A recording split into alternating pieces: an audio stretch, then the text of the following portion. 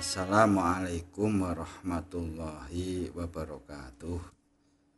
Bismillah, alhamdulillah, wassalatu wassalamu ala rasulillah wa ala alihi wa sahbihi wa mawalah, amma ba'd.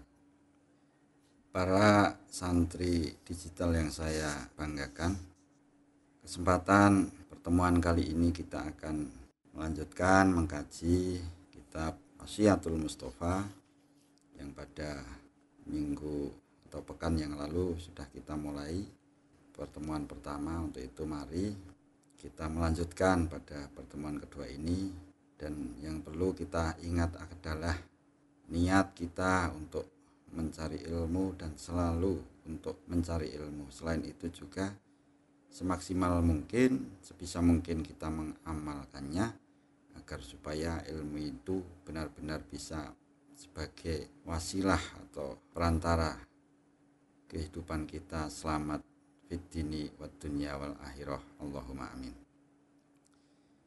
Para santri-santri digital yang saya banggakan, untuk itu mari kita lanjutkan pengajian kitab Wasiyatul Musthofa yang telah kemarin saya sampaikan, yaitu wasiat dari baginda Rasul Muhammad Sallallahu Alaihi Wasallam yang diwasiatkan oleh putra mantunya atau menantunya, yaitu Sayyidina Ali bin Abi Thalib, menantu dan juga sahabat dan juga termasuk sepupu dari Kanjeng Nabi Muhammad Sallallahu Alaihi Wasallam.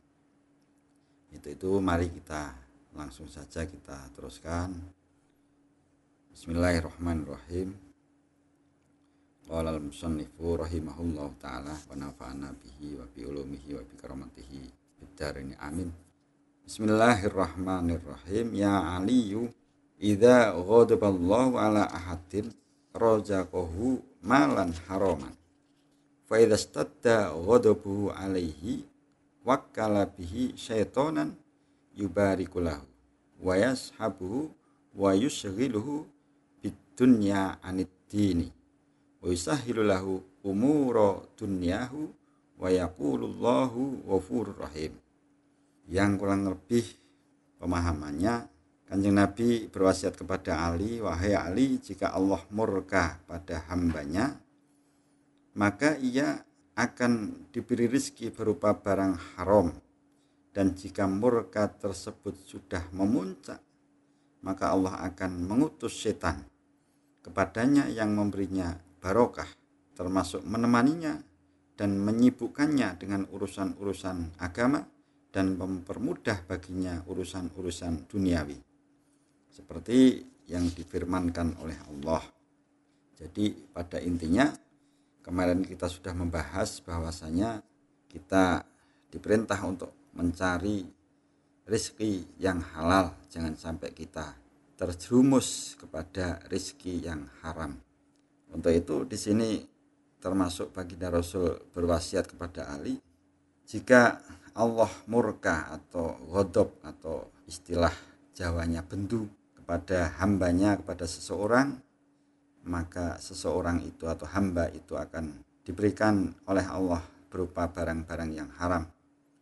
Dan ketika murkanya itu memuncak atau bendunya benar-benar, maka Allah akan mengutus setan, akan memerintahkan setan kepada hambanya tersebut untuk memberikan berkah atau menemaninya atau menyibukkannya dengan urusan-urusan agama, sehingga hamba tersebut tidak akan mau menjalankan agama dan akan diberikan oleh Allah lewat setan tersebut untuk memudahkan atau terlena untuk urusan-urusan duniawi.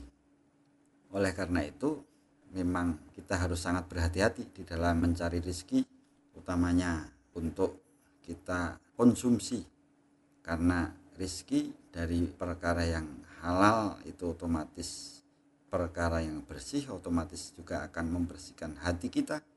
Ketika hati bersih, insya Allah semua yang muncul dari kerentek, dari niat, dari hati nanti akan menjadi barang yang atau perkara yang baik. Begitupun ketika rezeki dari perkara atau dari barang yang haram otomatis akan mematikan hati, seperti yang kemarin dibahas, akan membunuh hati. Otomatis ketika hati itu mati, tidak akan bisa hati itu mempunyai niatan untuk berbuat kebaikan. Selanjutnya, santri-santri digital yang saya banggakan, tadi sudah disampaikan Allah berfirman yang diteruskan dengan wasiatnya Kanjeng Nabi, ya aliyu masafaru ahadun tolibal haram masyan illa kana syaitanu qorinahu wala raqiban illa radifahu wala jama'atun malan haraman illa akalahu syaitanu wala nasiyahadun ismallahi ta'ala indal jima'i illa syarakahu fi waladihi. Wadhalika qawluhu ta'ala wa syarikhum fil amwal wal aulad wa'id. Firman Allah tadi disampaikan oleh baginda Rasul yang kurang lebih artinya setiap orang yang berjalan kaki untuk mencari harta haram, maka setanlah yang menjadi temannya. Jadi setiap orang yang mencari perkara yang haram, tidak ada lain yang menemaninya adalah setan. Selanjutnya, setiap orang yang berkendaraan untuk mencari harta haram, maka setanlah yang menjadi boncengannya. Sama seperti yang tadi, ketika istilahnya berjalan kaki otomatis ditemani dengan setan. Ketika mengendari kendaraan, disabdakan atau firman Allah, yang menjadi boncengannya atau pemboncengnya adalah setan. Dan juga setiap orang yang lupa untuk menyebut nama Allah ketika melakukan hubungan intim, maka setanlah yang menyertai putranya. Jadi ketika suami istri melakukan hubungan intim tidak menyebut asma Allah, maka oleh Allah akan dijadikan setanlah yang menyebutnya. Jadi harus hati-hati di dalam mencari perkara yang halal. Jangan sampai mendekatkan atau mendekati perkara-perkara yang haram. Demikianlah firman Allah, dan setan akan menyertai harta dan anak mereka. Bismillahirrahmanirrahim. Selanjutnya kita teruskan para santri-santri digital yang saya banggakan. Wasiat yang selanjutnya adalah disabdakan oleh Kanjeng Rasul Muhammad SAW, ya aliyu la yakbalullahu sholatan bila wudu'in wala sodakotin minal haram. Yang artinya kurang lebih, wahai Ali, Allah tidak akan menerima salat tanpa wudu dan sodakoh dari barang yang haram.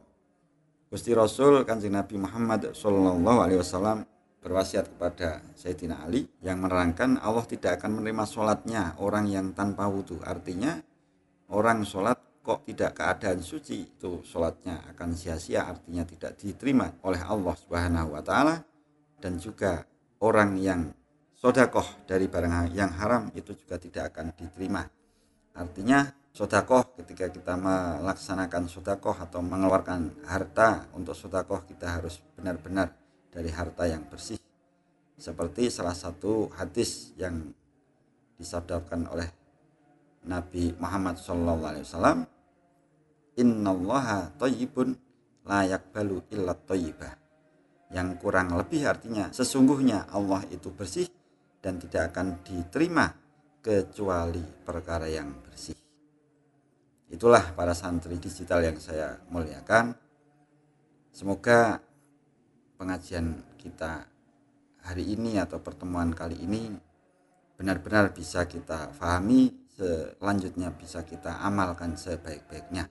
Dan juga semoga dengan kita mau mengamalkannya, kita bisa dijaga oleh Allah sehingga menjadi orang yang selamat dunia dan akhiratnya. Allahumma amin. Tsumma qala ya aliyu la yazalul mu'minu fi ziyadatin fi dinihi wallahu a'lam bishawab.